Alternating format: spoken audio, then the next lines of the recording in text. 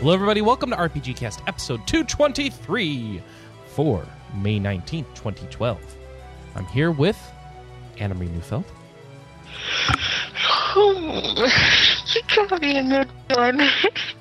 Whose unintelligible babble is coming at you from 2 hours ago.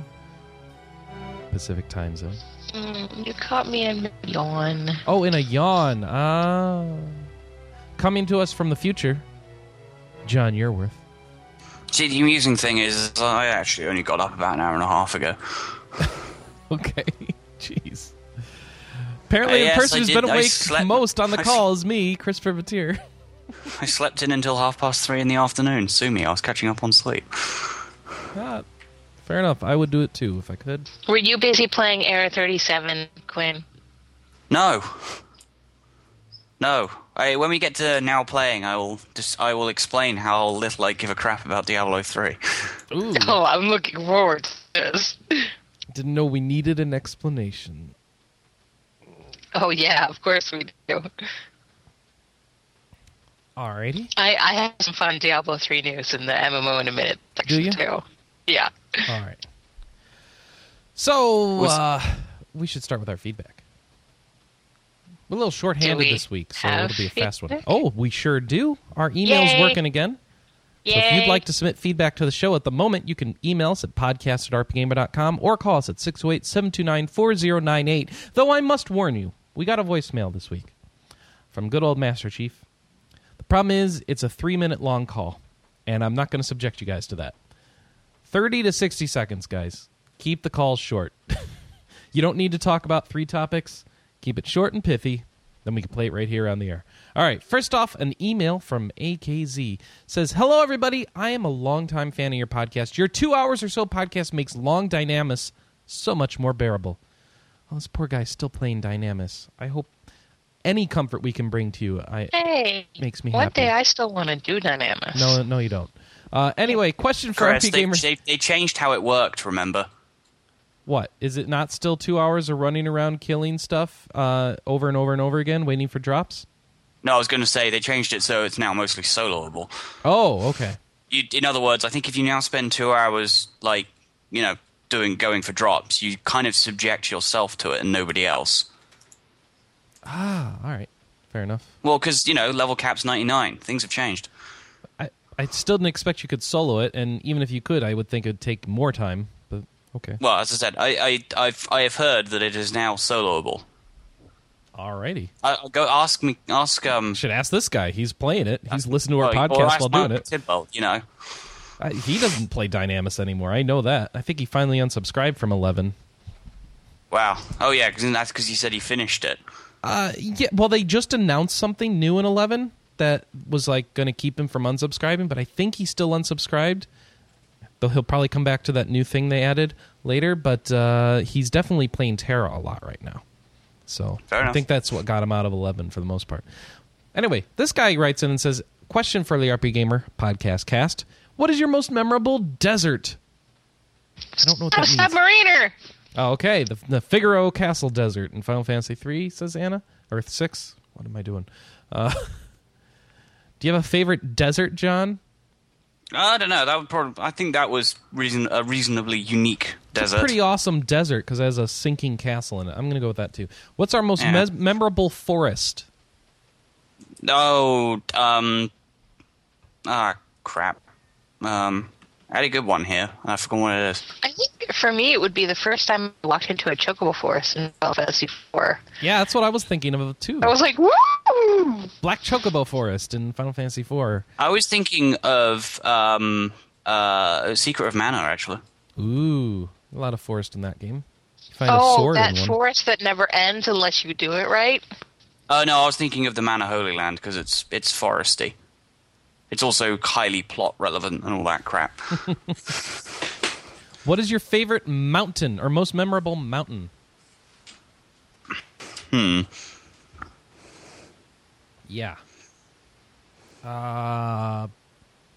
Mountains. In the mountains. Actually, what I was going to say, I figured it would be a little right. What's that, Quinn? That one from Final Fantasy VI? That one? The one with the gateway to the were you going through the base of the mountain to go to the Esper land? Yeah. All right. Sure. Maybe. Don't know. Why not? Oh, no. You mean the one where the statues are at the top of the mountain? No. That was a floating continent. Oh, right. Okay. Yeah, we never really figured out where he found... Oh, I guess they were on the ground before it was floating, so never mind. Yeah, I don't know. Mountains, mountain man, walking mountains. Some mountain in... I have no idea. First mountain that comes to mind is where you climb a mountain to get dragon grass in Final Fantasy IV. Let's go with that. Castle. What's your favorite castle? You don't get dragon grass in Final Fantasy IV. You get it in Final Fantasy V. No, you get it in Final Fantasy V. All right, 5 then. There you go. Perfect. Then we got another. We got all 3 Final Fantasy games on the Super Nintendo. Awesome. Favorite memorable castle. I mean, how do you not pick Figaro Castle? The Valuan Grand Fortress from Skies of Arcadia. Lame. Your castle doesn't go under the sand. I'm kind of going to break away and say Mickey's Castle, because there's always funny in those scenes. What do you mean, Mickey's Castle? How do you pick the desert in Final Fantasy VI, but you don't pick the castle that makes the desert interesting when it's talk about most memorable castle? You guys are crazy. I like variety. You like variety. What is your fortress? John, what game is your thing from? Skies of Arcadia, the Valuan Grand Fortress. The Velour Grand Fortress. Got it. Valuan Grand Fortress. Yeah, Velour. Got it. All right, so Valuan. All right, bonus question. What's your favorite zone dungeon ever? The Sanctuary of Zetar from Final Fantasy XI. All right. Actually, yeah, that would also be a pretty favorite forest of mine as well, thinking about it. Yeah, it's a forest wood area with really good music and big blue gaboos. Yeah. Yeah. Yeah, that'll do. All right. That's Sounds the good. ticket. Lock one in. Anna, you got one? You go first. I'm sorry, what? You go first. I don't know. There's probably a good dungeon out there that I really like, and I can't remember. Got too many choices now. Yeah, we do have a lot of choices. Favorite zone or dungeon? Yeah, I mean, it depends on if it's MMO or not.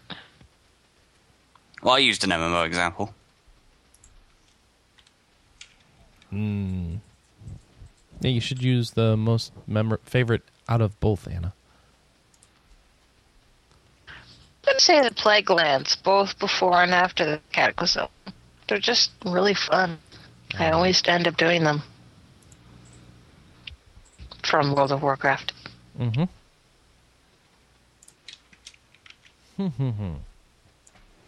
Otherwise, I'd say the Veld. I don't know if I call it my favorite. It's kind of a boring area. No, it's cool, because you get to have Gao there, and Gao jumps on stuff and runs away. Okay.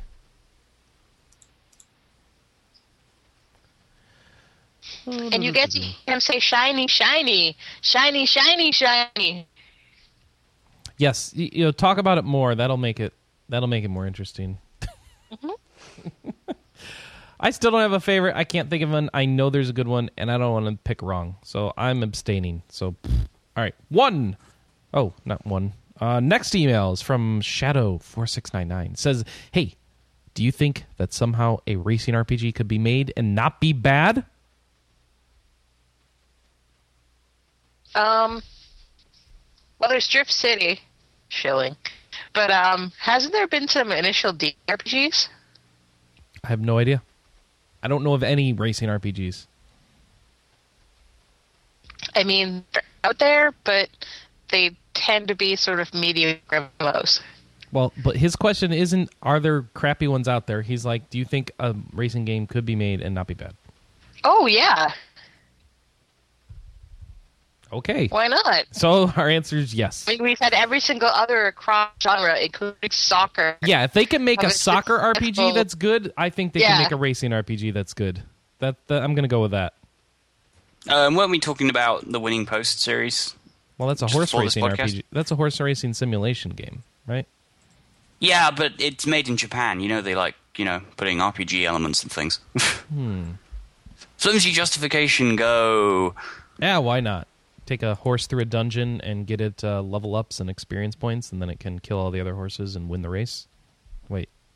No, that wouldn't work. I don't know how that would work. How does how do you do the battle system in a racing RPG, by the way? Do you kill all the other cars? I'm sorry, when do RPGs have to have combat? They have to have a competition, most certainly. I'm saying that's probably why all the other racing RPGs aren't very good. They don't have combat. I see. Well, then, we need to add stuff to Road Rash. Oh, no more Road Rash. I can't imagine more of that crappy video capture game. Oh, that's so terrible. 2, not sure if anyone's asked this yet. They probably have. But do you think the Wii U could have some sort of cool thing that'll be fun to have with RPGs? Like if you're playing a tactical RPG and the map of the entire area or the menu is on the controller and the actual game is on the screen. Well, yeah, we're hopefully going to see a ton of this sort of stuff coming out of E3 this year. Well, they showed that with Zelda. They showed exactly that. And I mean, last year, I think the Wii U was so underwhelming because brought it out, they had a bunch of games that weren't going to be out for 2 years. They had 6 demos, 3 of which didn't work on a regular basis. This year, but I mean, last year they were basically put into a position where they were forced to announce it. This year, I think, because it seems Microsoft and Sony are so adamant that they're not announcing their system, the Wii U can sort of reintroduce itself, and I think we're going to see a lot of cool stuff with that controller. Cool. Sorry, we're still discussing this racing RPG in the chat room. We have an issue where, like, a lot of the RPG elements that would make sense in a racing RPG are already in normal racing games where you upgrade your cars and stuff. So we really need something to set it apart. And I think dragons are that answer. So in other words, you basically have to race around the track and avoid dragons. You have to defeat a dragon by driving on the dragon and, like, making it hurt itself and stuff. Very cinematically, it'd be lots of QuickTime events. And, so it'd be a little bit like Split Second, but with sure. dragons. Absolutely. What's that game where I had to climb on top of the guy's back and stab him, and I was very bad at it? Shadow of the Colossus. Yeah! With a race car. I like it. 3. There isn't actually no third question. I just like the number 3. Oh, thanks, Shadow. He says, "You're awesome teriyaki sauce, Chris. Everyone on the podcast always is. Keep being awesome." Oh, thank you, Trevor. All right, here we go. From Ocelot. "Dear RP, I don't have much time." Gasp some more. "I've been trapped in these dungeons since late Tuesday, surrounded by horrible monstrosities. I've managed to hold them off thus far, but I need more health orb thingies.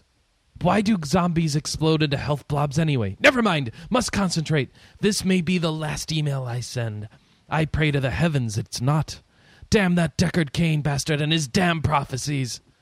I leave you now with these thoughts." Number 1.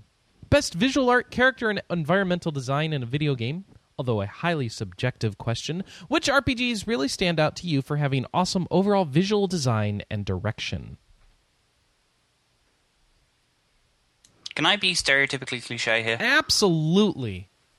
Well, as far as visual design, I think the guys who sit down and develop Super Robot Wars were right when they've kept the vast majority of the games in the series in 2 dimensions, even after everybody else leapt into 3 dimensions. I think it served them well. I like it.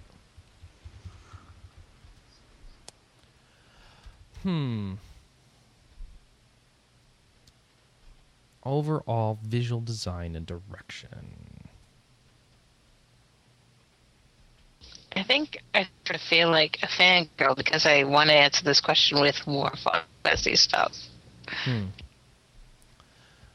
I'm going to go with Valkyria Chronicles because that has an awesome overall visual design and direction, and that storybook style presentation is just amazing. Yeah, I can agree with that. Yeah. And and I haven't seen an RPG, maybe Eternal Sonata. I haven't seen many other next-gen RPGs that really take advantage of the power of these systems to really make a fantasy world jump out like you're in a storybook or an anime or something like that. All right, prediction number 2. Each of you look in the future and predict a surprise announcement at this year's E3. The winner gets extra points. I predict Valve is going to have their troll throttle on maximum. Their what? How's that a surprise Troll announcement? throttle. What does that mean? Well, have you he's seen how many times they've teased Half-Life 3 in like the last 6 months? So they're going to do something to make us think that Half-Life 3 is there and then turn out not be there? Yeah. Okay, so that's what you mean. All right. That's I don't know that that's a hard prediction to make, but I like it. Surprise announcement. Oh, I had a good one the other day.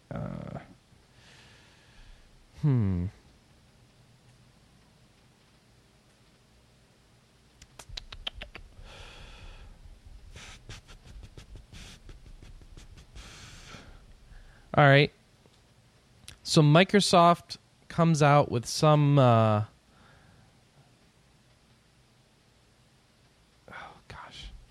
See, there's nothing surprising. The most likely stuff with these guys is very boring.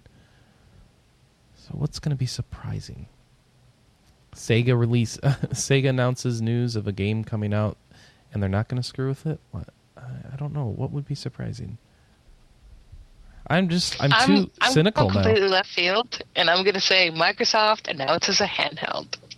Microsoft handheld. That's their next console.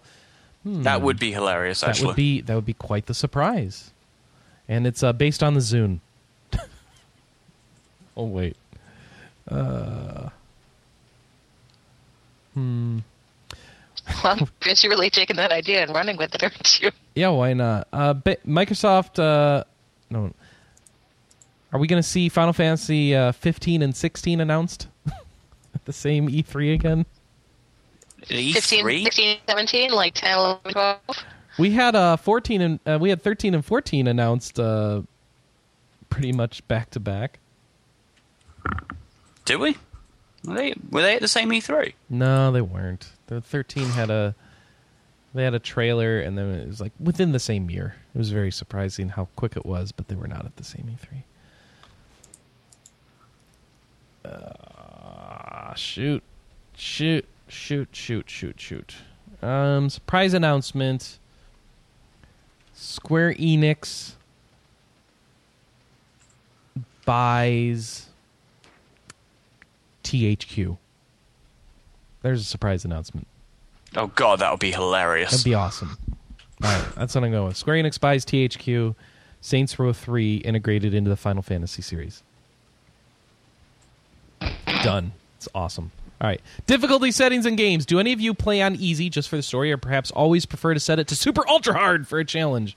Or are the game's default settings what you usually go with? Mac is our official easy straight. Mm-hmm. But I normally play games on incredibly easy difficulties. I was very proud of myself because I played Persona 3 PSP on normal. The only exception to that is Torchlight 2, actually. Really? Because I've been playing on Elite the whole time. Mm-hmm. Nice. In fact, I went back to a normal game, and I found it ridiculously easy. So, yeah, I think I've been spoiled. Even our veteran game was pretty easy, but it had some moments. And those moments were like, this is the right amount of challenge. But well, the thing is some of those moments are created by the fact that I go herm-de-derm-de-derm and just sort of charge ahead. Yeah, you can't do that in Torchlight. That'll get you killed. Yeah, you don't even want to know how many tests I have with my Ember Mage. All right. I do the default settings usually. Unless I'm a default settings person too. If a game like Dark Souls had an easy mode, though, I would take it, because that's a game I'm playing more for the environment and just battling through rather than trying to challenge myself. So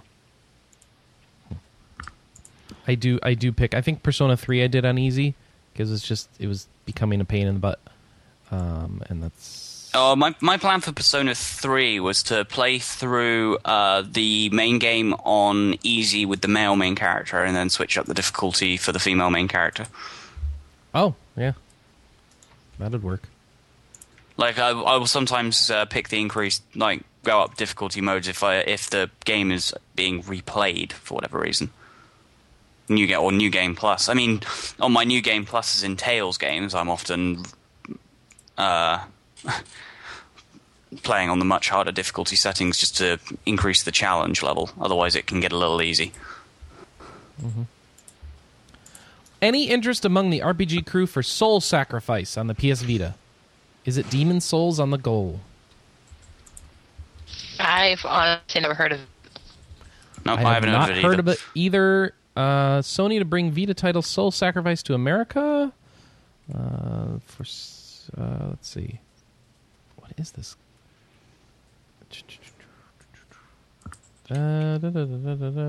Soul Sacrifice, which is unrelated to Demon Souls. It is a multiplayer action game where the player takes on the role of a wizard and teams up with other wizards to fight monsters and demons.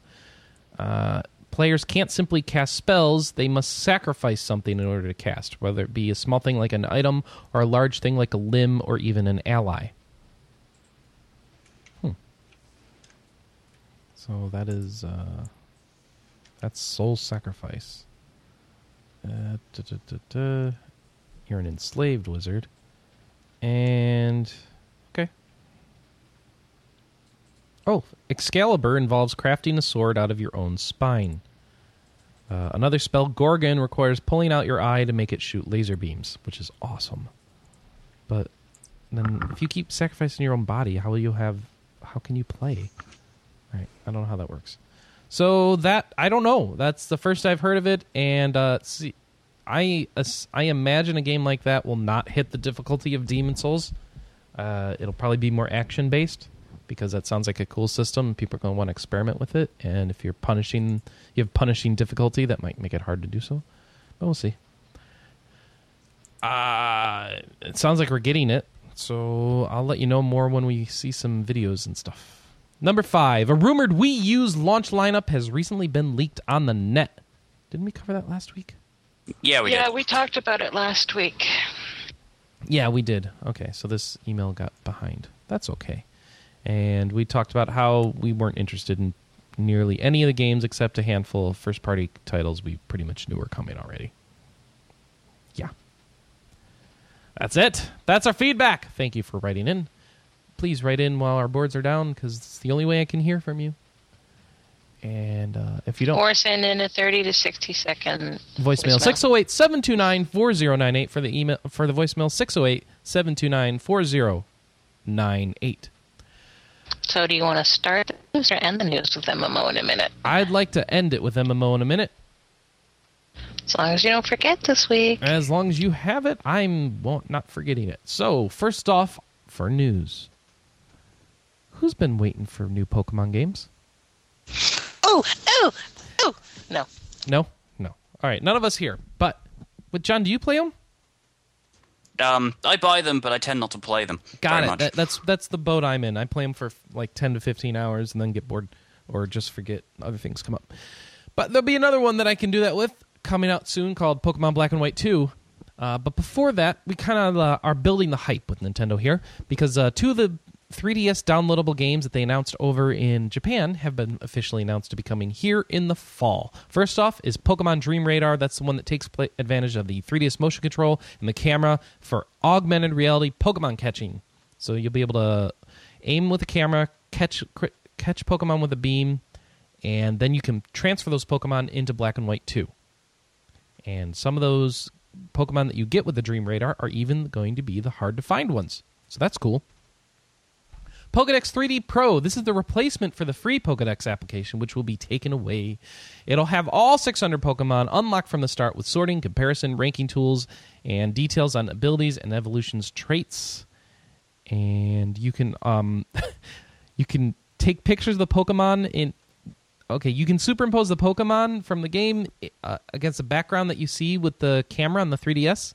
So you could take a picture of a Pokemon, kissing your girlfriend or something like that if you wanted to, because that's what you really needed to do. So, yeah. Totally. So it's like the story here from Shack News calls it a Pokemon Wiki, and that's basically what it is. You're buying an encyclopedia, and it'll be... We don't know how much they're going to cost here. In Japan, the Dream Radar is $350, and the Pokedex is $18. What? It seems backwards to me, don't you think? Shouldn't the Pokedex be cheaper, and the actual searching game that you can play stuff and import into Black and White 2 be more expensive? But I guess not. People like their Pokedexes.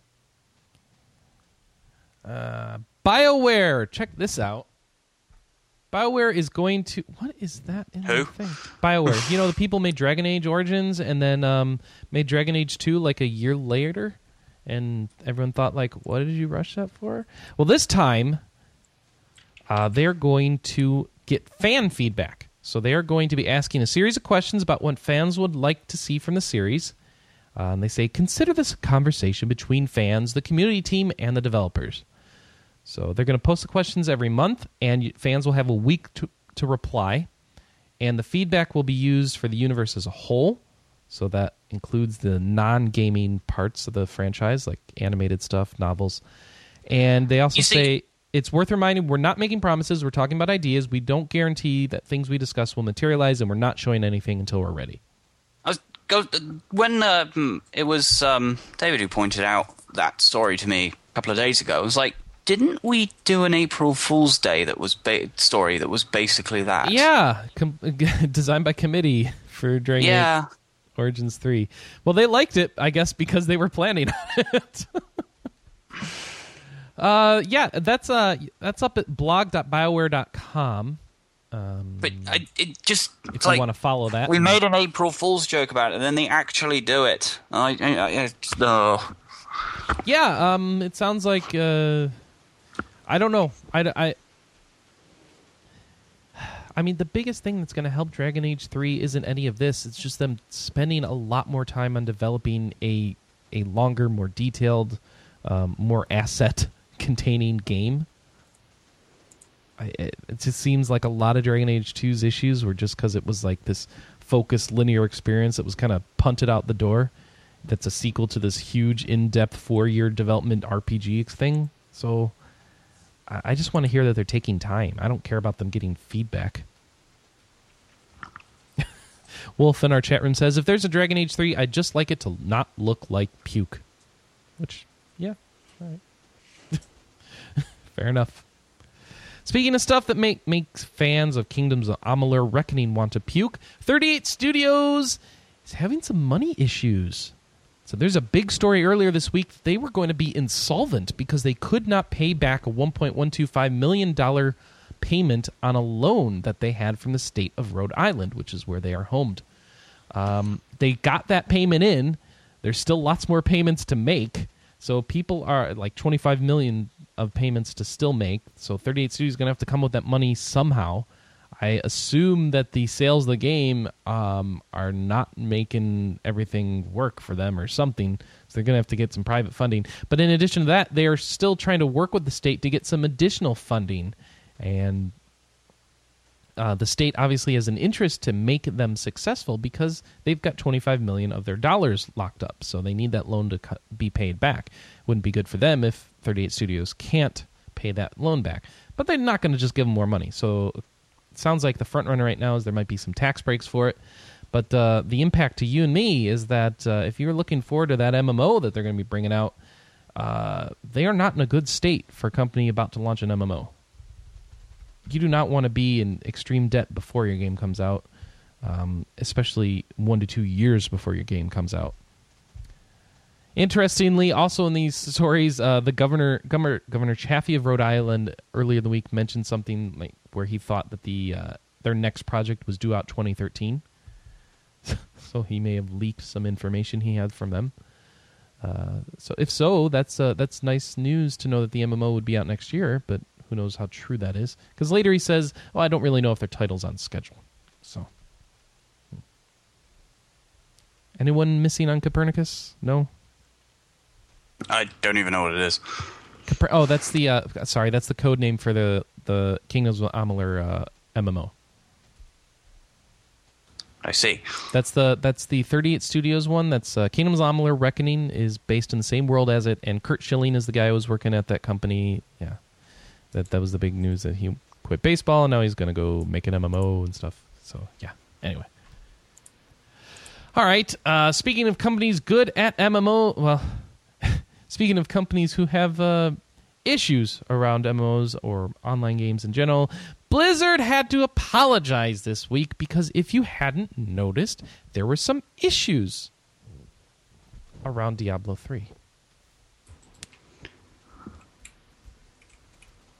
Yes. What were those issues, John? Did you see there was a rather brilliant parody review that someone did of world exclusive Diablo 3 review? Someone did. I think you can see it posted by going to www.error37.com. Which is what I experienced on the first couple days of trying to play Diablo 3.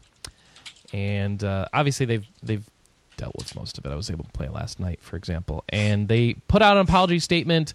This is a big deal. People were really pissed because this online DRM stuff was keeping them from playing their game. And people just wanted to play the game. They didn't care about playing with other people.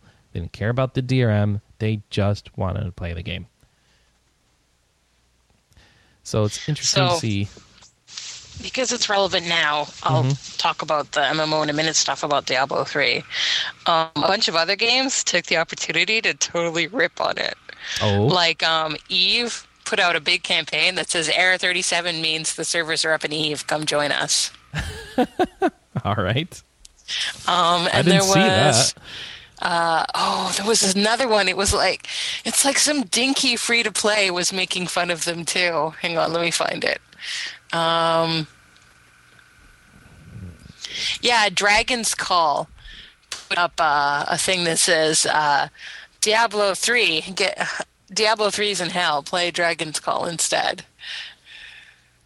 Play Dragon's Call? I don't know what that is. Yeah, like I said, it's just this dinky free-to-play that was totally ripping on Blizzard. Nice. But there was also a lot of commentary this week about all sorts of stuff. Why Game Informer had one, why online single-player games are a bad idea. Gamefront had one that said Diablo 3's botched launch, 3 reasons why gamers should care. And MMORPG had a really good one called The Devil's Advocate, Doom and Gloom for Diablo 3. The Devil's Advocate. Yeah. All right.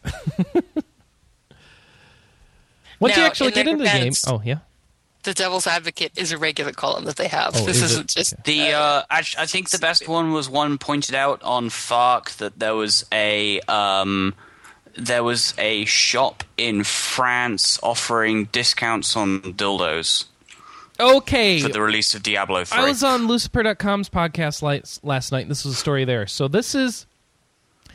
All right, what this is a promotion by a French sex toy making company called Absolu, which is short for Absolutement, which is absolutely. Anyway, so what they're doing is you send them a picture on their Facebook page of if you have been of you and a copy of Diablo 3, and what you're doing is proving that your spouse or significant other has abandoned you to go play Diablo 3 instead of spending time with you.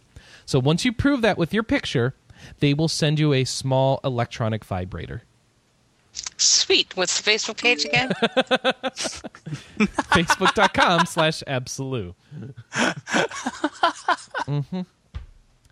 So this is that's their promotion, and there are lots of photos up there, and it looks like, none of the photos are dirty or anything, but the photos are kind of silly, and then it looks like some people just walked into a store and picked up a copy of the game. Some people found... I think some people just Googled for images of girls holding Diablo 3 boxes and just posted them on the Facebook page because they really want a vibrator for some reason. Just a lot of people out there want vibrators. Yeah. It's a big thing, apparently. Get your free French vibrator. It's better because it's French, right? They know romance.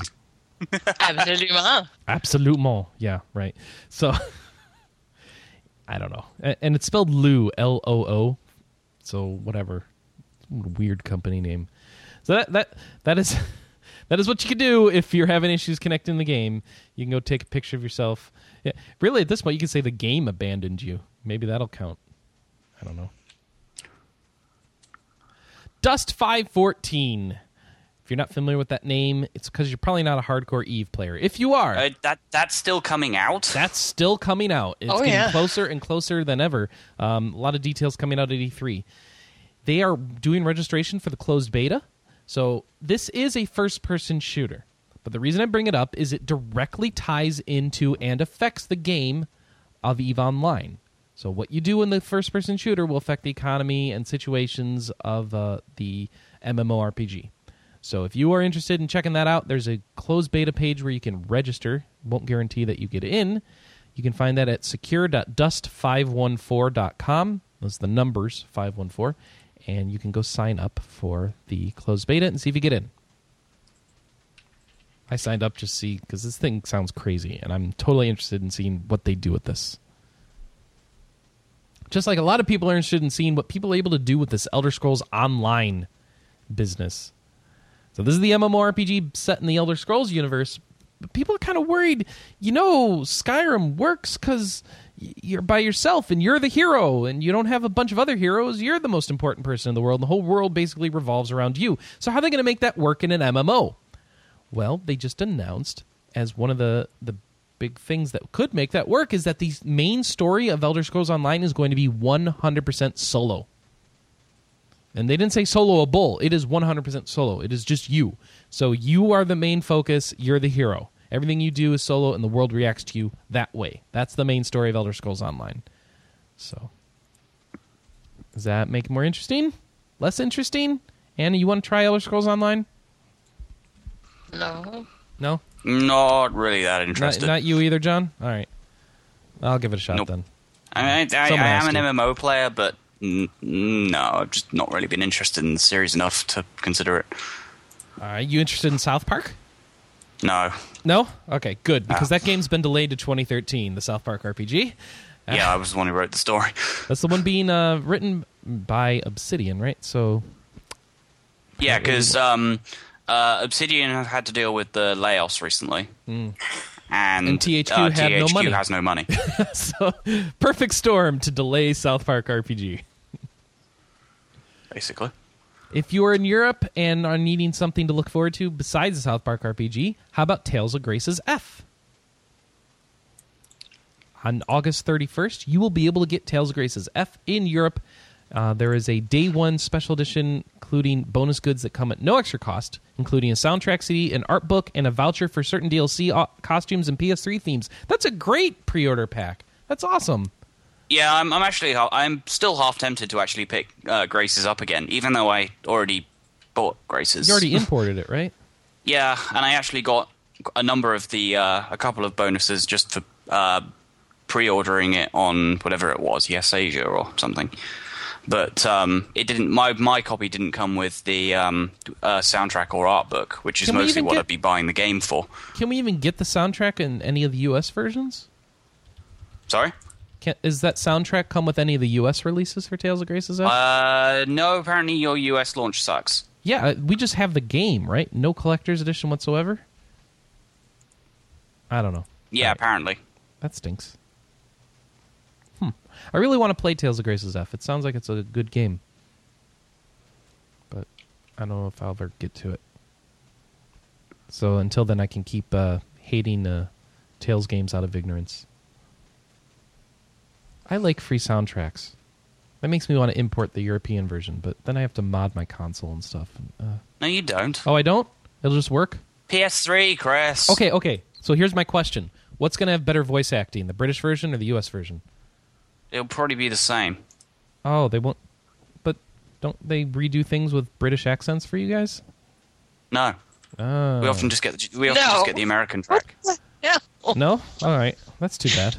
They should, because... they have to localize things. It's not like they redid Xenoblade with what if American accents. Well, no, but that was a low-budget localization. But let's see. Tales of Grace. So Sorry, how much? you think that Tales is not a low budget series? I don't know. All right. So how do I? Where does this? I need a place I can import a game from. Let's see how much this costs. Tales of Grace's F. I'm going to game, assuming that they actually have it. All right. $39.99. Pounds, presumably. Yeah. £39.99 to dollars. Yes, it is pounds. $63. Okay. Sounds about right. That's only $4 more than I would pay for it here. New. That's most PS3 titles get released at £40. Well, the ones that price gouge get released at $45, I thought that I'd get reamed on the exchange rate more than I was too. So let's see how much it costs to ship. Maybe after I factor that in. That'll be the thing that adds on. Yeah, I'll figure that out. I'll let you know in a minute. In between Kingdom Hearts... Excuse me, I already spoiled it. All right, next story is about Kingdom Hearts. Tried to make a transition. I failed. Kingdom Hearts 3D, Dream Drop Distance. North America release happening July 31st is going to have a special edition. So this is... I kind of want this. Yeah, it's like... It's kind of shiny. I don't know if it's what is this? $15 more than a normal release price for 3DS, or is it just $5 more? $54.99. I don't know what the normal price is. $39.99. Right? Okay, well, so no, because there's the tax. Some of them are $44.99. So this is $10 to $15 over and above a normal price. It is going to be called the Mark of Mastery Edition. In it, you get the following. Get this image up. You get the game. You get a set of 5 alternate reality cards that unlock rare Dream Eaters in the game for you. 12 art cards. You get a Kingdom Hearts branded 3DS protector case and cooler, niftier packaging. So ultimately, as I think about it after a while, it looks neat, and you get the case, and you get the extra Dream Eater stuff in the game. I realize that you're just paying a lot for presentation and not for anything else. So I don't think this is worth the money, personally. But Anna's excited for it. What? Oh, right. Yeah, I know why you want this. Because it's... Yeah. See, Anna has a birthday in July. And so she kind of wants someone to buy this for her birthday. At least I assume that's what she's angling for. For you. I'm putting it on my birthday list in general. Yes, because I would totally not buy you a present just because I don't want it. That's how I decide whether or not I get a present for someone else. Would I want that? Well, I certainly can't buy them for that for them. Oh. Let's see. Atelier Meruru. This is the third in the PS3 series of games. It has been delayed in the U.S. by just a week. So it should have been out this week. It will be out the week after. May 29th is the new date. There was some sort of issue in the manufacturing process, but it's been resolved. So just a short little delay. And Wolf apparently is really excited for Meruru.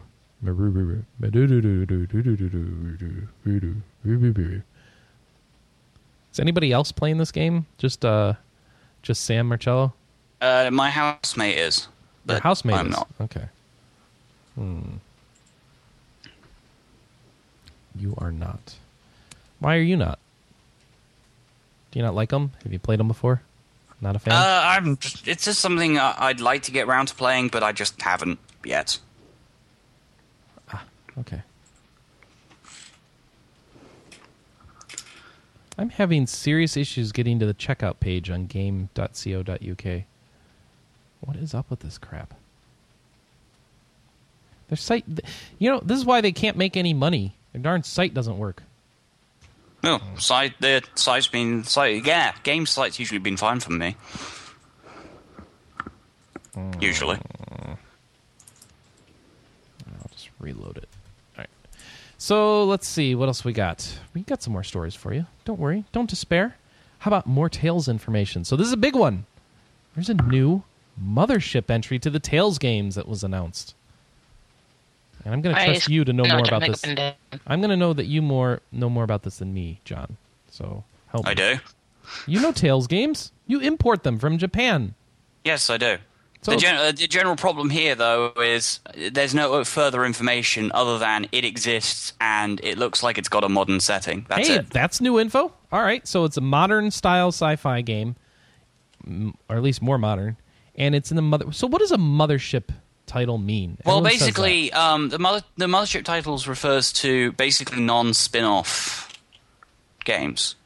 So there's a big connected continuing story? What? No. Just the fact that they're not. Just the fact that they're not spin-offs. Oh.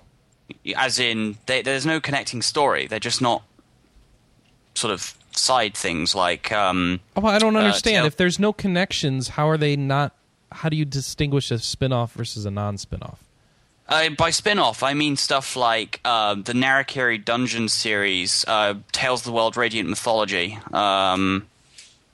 What else? The PSP fighting game, the Brave Heroes, that kind of thing.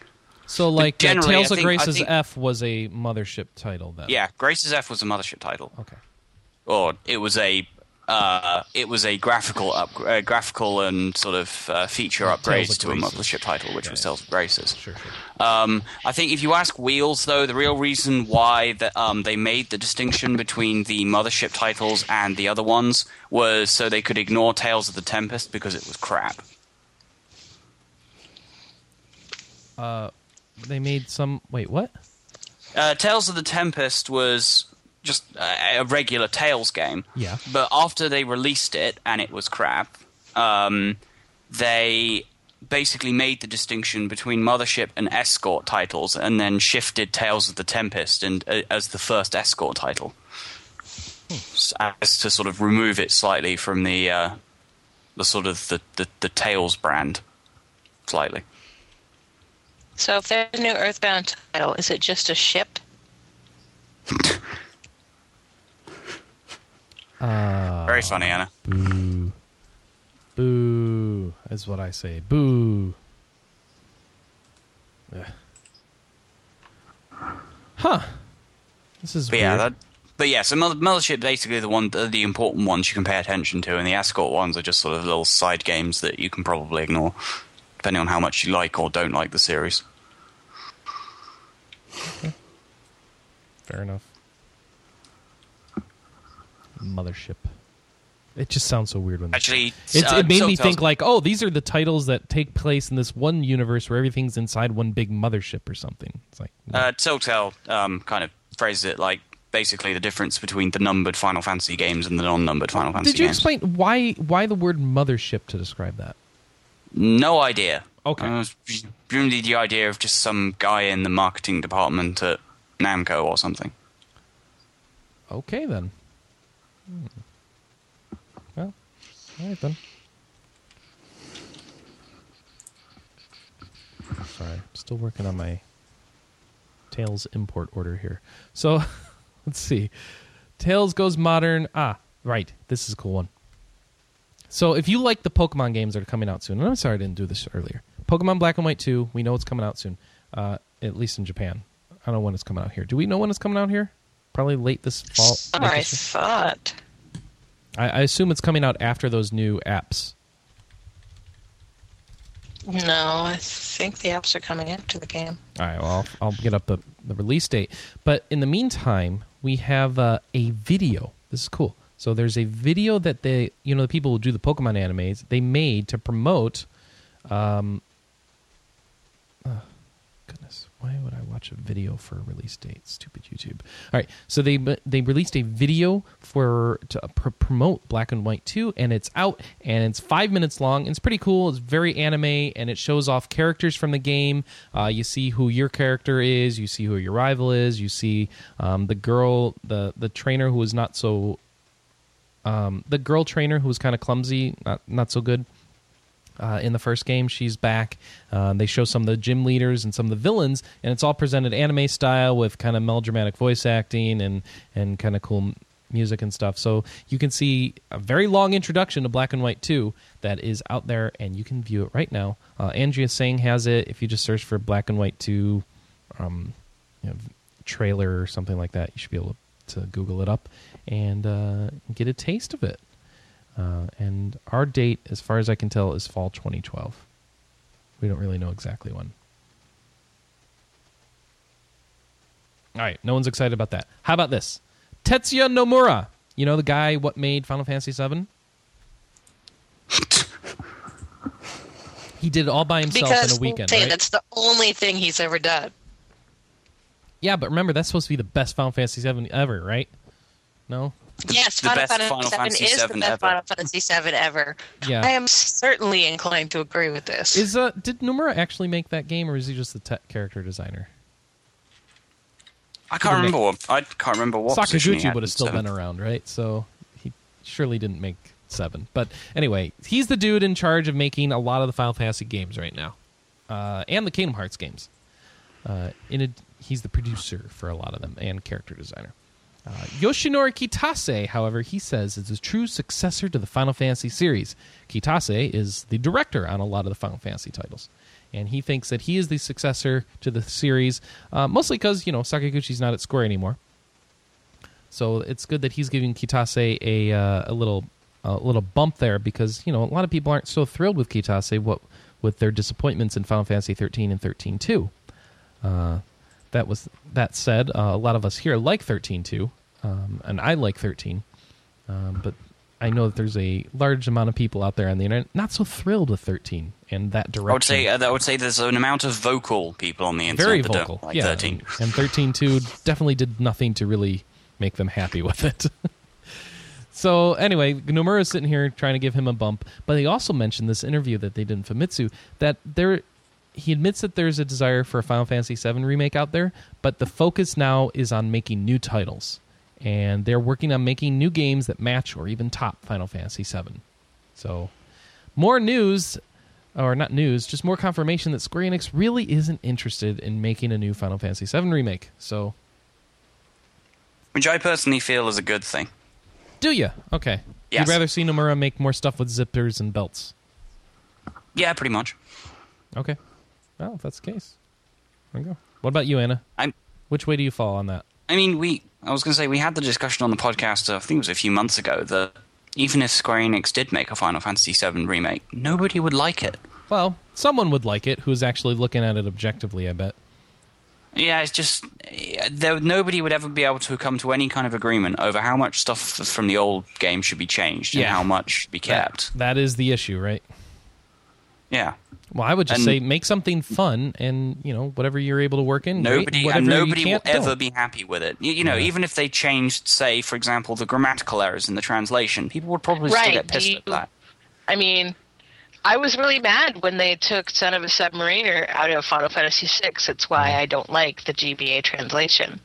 I mean, the GBA translation is clearly superior, but they took out Son of a Submariner. Yeah, it turned into the Son of a Sandworm.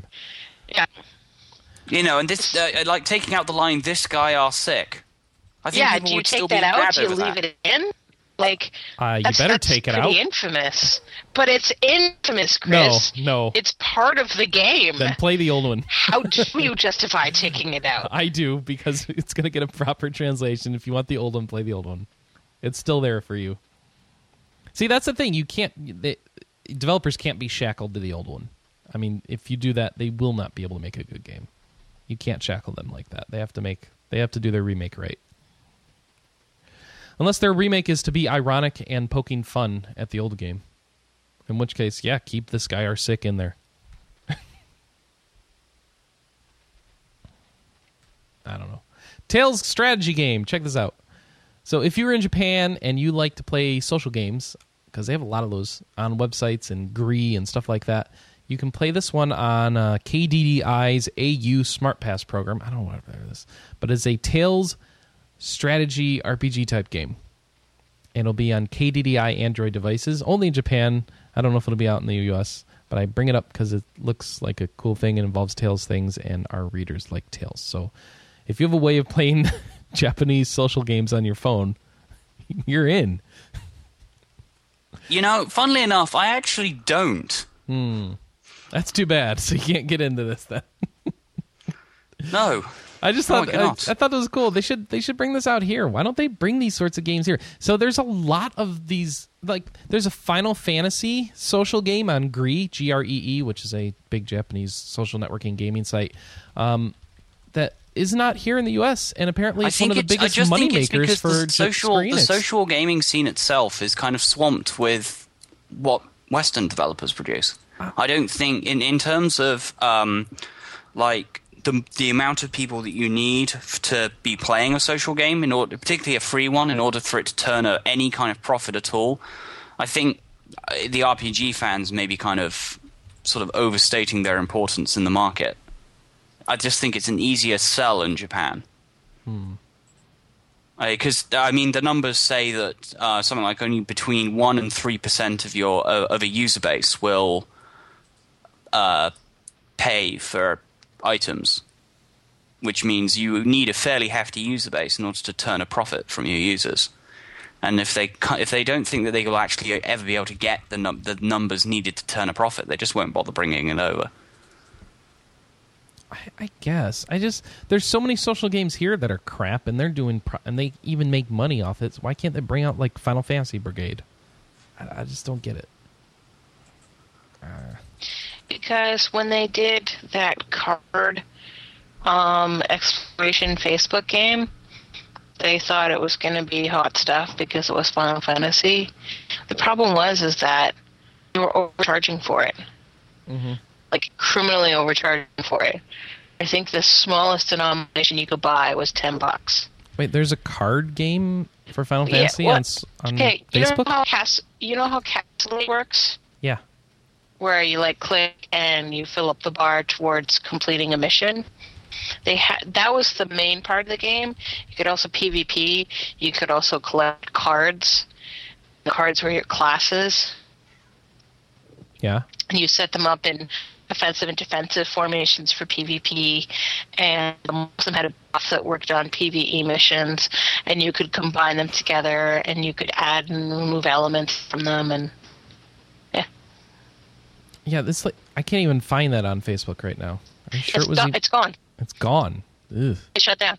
That's lame. Because again, they were horribly overpriced.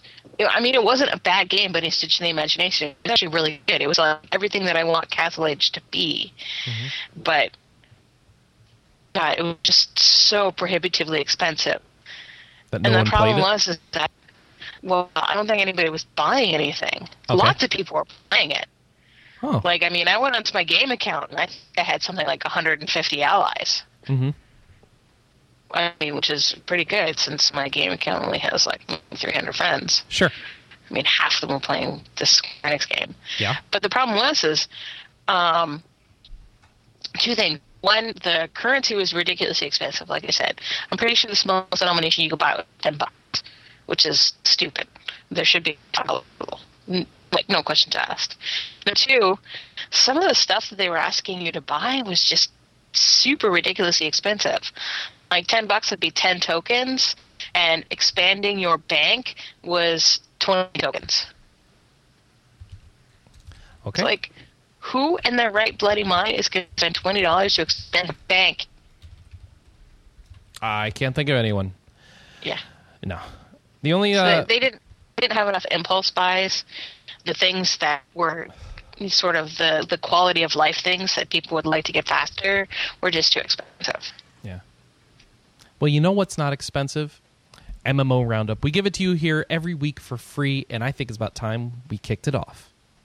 Yay! Okay, World of Warcraft Mists of Pandaria Beta adds numerous quality of life tweaks and new Pandaren dances. Males now do the party rock anthem, and females do caramel dancing. Runes of Magic announces 2 new classes as part of a large content patch. Aeon details warehouse and crafting seasons and more. Empires breaks 250,000 open beta test players. DC Universe Online has the last laugh new Joker expansion, including Mark Hamill voice acting. Area Games launches Eternal Update. Ragnarok Online swims to Port Malaya. Conquer Online turns 9. Happy birthday. Age of Conan turns 4. Happy birthday. Asda 2 turns 1. Happy birthday. Torchlight 2 holds stress test beta weekend. And Adventure Quest launches action figure line. An action figure line? Yes. Oh, goodness. So I don't know anybody that plays Adventure Quest. I don't even know what it is. Ridiculous. Adventure Quest is a Flash web game. And these have been around for years and years and years. Battlon.com. Yeah. These have been around for years and years and years. I think the company's Vortex or something like that. Okay. And yeah, it's like, you wouldn't think these games are popular, but they have something like 250 million registered users. Huge. Massively popular. Incredibly successful. And yeah, they're putting out this line of action figures. It's where to start, and they're planning on having more. Yeah. All right. Anyways. Check it out. The thing that I thought was really cool this week is Ion is actually adding seasons to the game, and they'll actually reflect like real world seasons. So when it's spring here, it'll be spring in the game. Okay. I think that's just, I don't know, it's kind of cool. And action figures. You get them for free? Or you have to pay? No. You pay for them? You don't get them like you earn them by playing the game a lot or something? No. No. Available May 18th, so they're out now. All right. Well, that's it for the news. Let's see. What do we got coming up down the pike? Oh, Dragon's Dogma is coming out this week, May 22nd. I'm hearing a lot of good buzz about this. People are enjoying this a lot more than I thought they would, so that's really cool. I can't wait to see the reviews for that. Speaking of reviews, we got 3 reviews up right now on the site. Risen 2, Diablo 3, and Atelier Maruru. We have reviews for them all up on rpgamer.com. Go there and read them. Check out what we thought of those games. Hint, I don't think there's a negative review in the bunch, but so. I would like to point out, after reading Adrian's Diablo 3 review, there is absolutely no reason why I can't review Torchlight 2. Okay. All right. So let's talk about what we've been playing. Have you been playing a lot of Torchlight 2? Oh, yeah. Oh, man. So this weekend is the stress test beta, so I haven't been logged in today, because it was just a little too crazy. But I got really excited because I did manage to get into a game with 3 other players, and we 4-manned through the final dungeon. And so I've now completed Act 1, and I was playing an Ember Mage. And initially when I started her, I was playing Ice Spec. But I was getting up to about level 8 and 9, and it just didn't really feel right to me. So I went back to town. You can spec up to level 10 right now in the beta. And so I took all my points out of Ice, and I put them all into what's called Storm. And Storm is a lot of random element / status effects. So I have prismatic bolts and prismatic storms and all sorts of really fun stuff. And I wield a one-handed wand and a shield. And I have a very, very large skull on top of my head. I'm sort of mishmash a little bit in my armor. But yeah, you're capped out at level 21 for the beta. I think max level in the real game is 100 or so.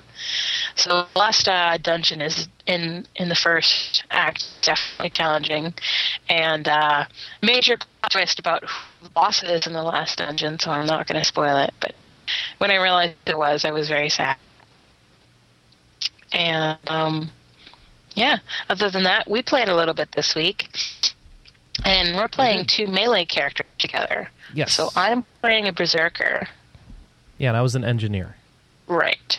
So I have been sticking to... for a while I was 2 one-handed claws, and I'm 2 one-handed swords, because I'm just finding better swords right now. And the swords have better splash damage. Cool thing is because I'm using 2 identical one-handed weapons, I get a chance to execute. So I basically wait until the boss runs after you, and I come up behind it and I start stabbing it, and I'll get executes and stuff. So the Berserker is really cool because it has a bar. Oh, okay, all classes have a bar. And when the bar either fills up or empties, you get a special effect. So in the case of the Ember Mage, once you fill it up, you can cast all spells at 0 mana. Which is super awesome. And in the case of the Berserker, he fills it up and he gets 9 seconds of basically Berserker Gang, where he's completely faded out. I think it's 9 seconds to start. I think I have mine pumped up to 14 seconds right now. Yeah, I just go completely insane when I'm in Berserker Gang. It's awesome. And I'm surprisingly liking the character so far. My only iffy is that I'm having, because we're on veteran, our drop rates are affected slightly, so I don't feel I'm as equipped as I maybe could be. So I think we got up to level 10. I don't remember. Yeah, about that. So we finished 2 out of the 5 dungeons.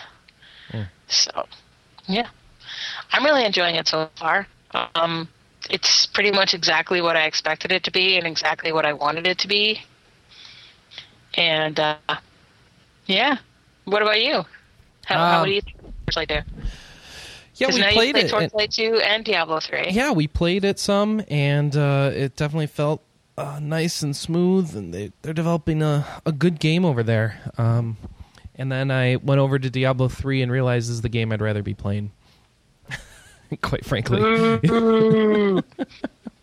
don't know what it is, but the feel of the game. I don't like Torchlight 2's art style. I think is part of what it is. I don't like the. It's not the art style that's bad. It's a very good art style. It's the setting. It's so bright and cheerful, and it's not exactly what evokes the sense of nostalgia for Diablo 2 that Diablo 3 does. Yeah, So, I like the fact that it's bright and colorful, and there's still stuff exploding into itty-bitty giblets. Yeah, see? And I'm sure I will enjoy the heck out of Torchlight 2 when it actually comes out. But right now, when I played some Torchlight 2, and then I went over and logged in Diablo 3, I realized I really like playing Diablo 3 because it feels new. It feels modern. Like it's not just Diablo 2 again. It's like we actually thought through and added some stuff and made a lot of changes. So it's a whole new system to explore. I don't feel the kind of the sense of dread of like, oh, I got to worry about what skill tree to be going down, and then I'm going to get all the way down there and realize I made some bad choices. Now how do I do that again? And now I got to find some. I don't know. There's just none of that with Diablo 3. It's very different, and so I'm really excited to explore how that system works out. Now I may end up hating that system too, and maybe I'll go back to Torchlight 2, be like, hey, I'm glad you guys didn't screw with it. But for right now, what I've played at Diablo 3 is like, yeah, that's the game I kind of want to be putting my time into. So men are from Tristram and women are from Torchlight? Yeah, men are from Tristram, women are from Torchlight. That's my theory right now. That seems to be the way it's working out. No, of course, when you say that, you get slack for that. I did not. No, you did. You're the only one who got that.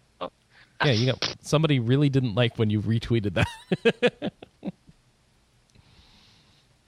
It's like, how dare you say that Diablo 3 is better? It's like, well, okay, sorry. So far, I'm enjoying it more. I'm sure Torchlight 2 will turn out fine. What else have we been playing? Oh, man, I've been playing the heck out of Devil Survivor 2. So last week I was talking about a boss that I was stuck on. It was at the end of day 2. And I am now at the start of day 4. And the hiccups are really interesting. The story is actually really interesting because it turns out that the boss that I faced so far are all named after the Big Dipper star, the Big Dipper. Okay. So there's 7 days and 7 stars. Okay. But I'm trying to, just going off my experience with the SMT series, that's going to mean one of two things. It's going to mean, number one, that there'll be 1 star per day. Or day 6, I'm going to get 2 stars, and then day 7, the real boss is going to show up. And I'm trying to decide which way it's going to go. Now, I think it's just going to be the 7th star on the 7th day, because that's basically the way that it worked in Devil Survivor 1. The last bell was the last day. So, although I'm really digging this this fate thing the game. So basically, as you talk with people, both in scripted events and in optional events, you get various things that you say to them. And I've sort of been kowtowing to each person's personality, like Joe's a flake, so I don't correct him when he screws up saying something. And EO wants to be very strong-willed, so you don't treat her like she's a girl or anything like that. You don't treat her like she's a wimp. And which is nice, because the main female character in Devil's Round 1 sort of desperately needed to be coddled, and he was like, don't coddle me. Just treat me like everybody else. So, a lot of deaths. Uh-huh. And part of that is plot, and part of that is... part of it is unpreventable, and part of it is preventable. So the idea is there's the Niche network, and I'm sure I'm saying that wrong, and I see AEA, and basically they've been emailing me death clips. So At the start of the game, this is something that, remember, we saw it at E3 last year. The start of the game, everybody in my party gets a death clip on their phone where they see the train crashing down on top of them, and they all die. Uh-huh. Well, because it's happening, they get out of the way, and the train doesn't squish them. So as these days have been going on, I've been getting more and more death clips, and I've been able to prevent all of them so far. And, it's been pretty fun. Okay. Cool. Really liking it. The more I'm getting into it, the more and more I'm appreciating the mix of new demons and the traditional demons, because I find that some of the new ones are filling in nice gaps that I felt were sort of bothersome before. Like every once in a while in Persona 3, you basically get a section where it's like you go up 5 levels, but there's only one demon fuse, maybe 2. This, it's like there's a couple every level, depending on what kind of playstyle that you like. And of course, there's so many more people that you can have optionally in your party that I'm experimenting a lot more with my setup than I have in previous games. Like, it doesn't ignore agility, but I've always found it to sort of be a secondary stat. But I've actually built like this awesome team of 2 demons and one of the main heroes, and they're all high agility stat. Uh-huh. And they just rip face. Okay. Great. And yeah, I think I've bored you enough. Very much. Very, very much. But I'm glad to hear you're enjoying the game, right? All right, so what did I play? I just played a couple things. More Terra. I played some Diablo 3, as I mentioned. I've only had like 5 hours or so to play Diablo 3 because first couple nights I had connectivity issues. The next night I was digging through getting all my old instruction books and stuff for Diablo series to catch up on all the lore again and refresh myself on it. And I'm enjoying delving into that all again. And hey, you still have to read them all to me in Deckard Cain's voice. I will not be doing that because that would take hours. You can read them yourself and imagine it. It'll be great. I think the manuals for Diablo 1 and 2 are on Blizzard's website even. So, okay. Let's see. What else is there to say? So Diablo 3, I'd love to have more impressions for you other than I'm enjoying it so far, but I haven't gotten past what I played in the beta already. So I will have to hold off till next week, and I don't think anyone else has been playing it much. Wait, John's been playing it, so maybe he'll talk about it. But beyond that, I've been reading the Diablo 3 The Order book, and I got to tell you, unless you're really into the lore of Diablo, don't get that book. It's poorly written, and it's poorly acted in the audio recording. It is completely overdone and totally campy. It's just so overwrought, overproduced, and is just not good. But if you're okay with the campiness and want to get more of the backstory about what happened between Diablo 2 and Diablo 3, that is the book for you. So check it out then, either printed or audiobook form. You will be disappointed. Let's see. What else do we have for that? There was something else. Oh, I can't remember it. Oh, no. I've been playing Terra, but nobody wants to hear about that. So I guess that's it. John, what have you been playing? I've been playing Anno 2070 a lot this week. which has a new expansion announced for it. Okay. Which will come out sometime later this year. I've gone back to playing League of Legends, as I've managed to get David interested in it. Okay. And, I've done... where am I in Diablo 3? I think I'm still somewhere in the latter half of the first act, but after where you can stop in the beta.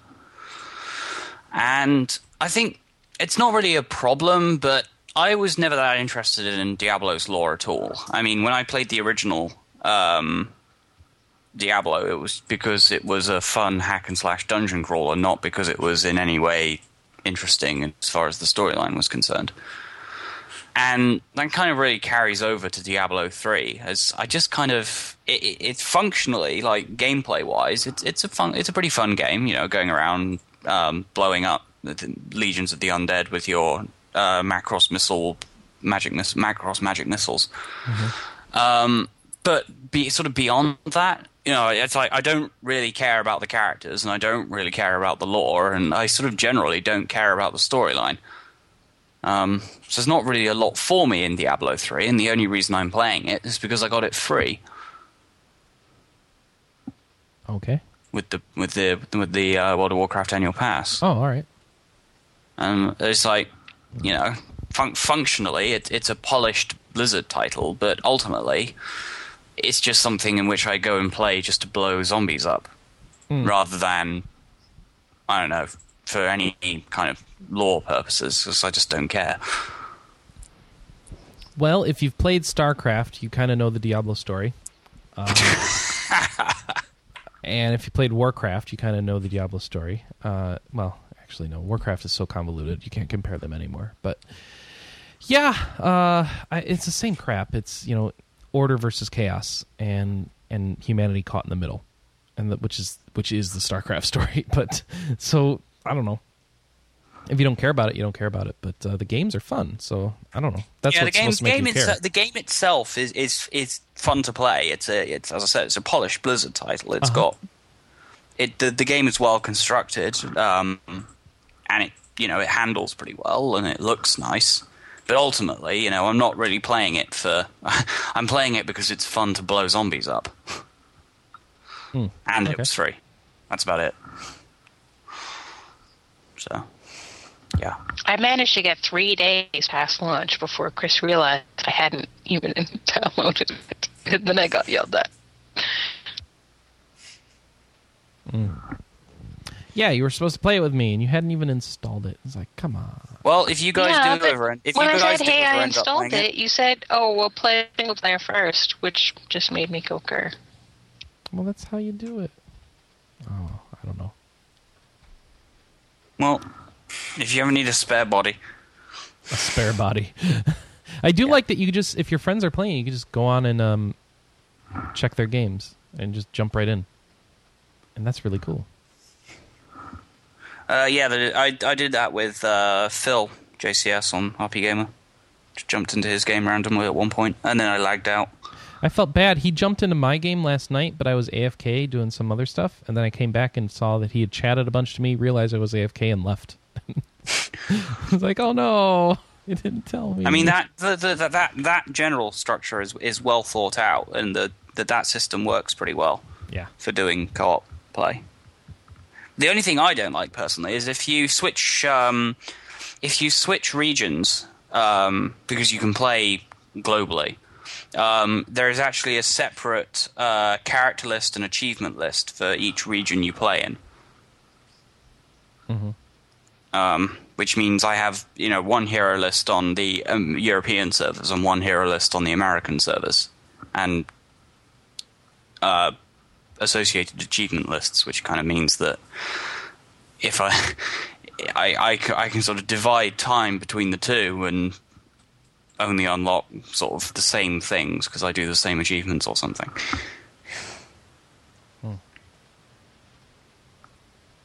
I sort of have to commit to one in order to get a sort of good time ratio.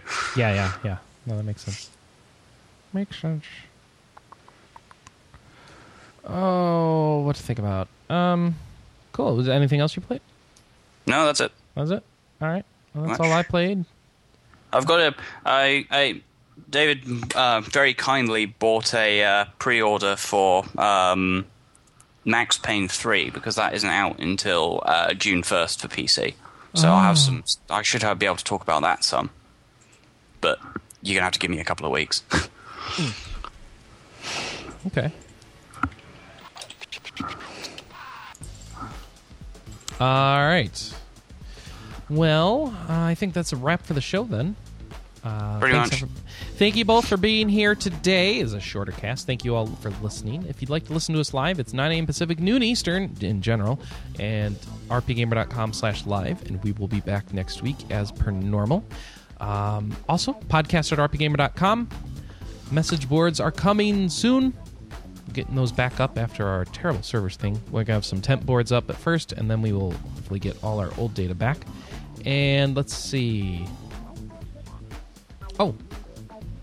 608-729-4098. That's our voicemail number. And that's how you can send us a 60 to 30 second voicemail to be read on the show, or to be played on the show. I think that's it. Thanks, everyone, for joining us. We're going to see you next week. And until then, goodbye, everybody. Bye-bye now.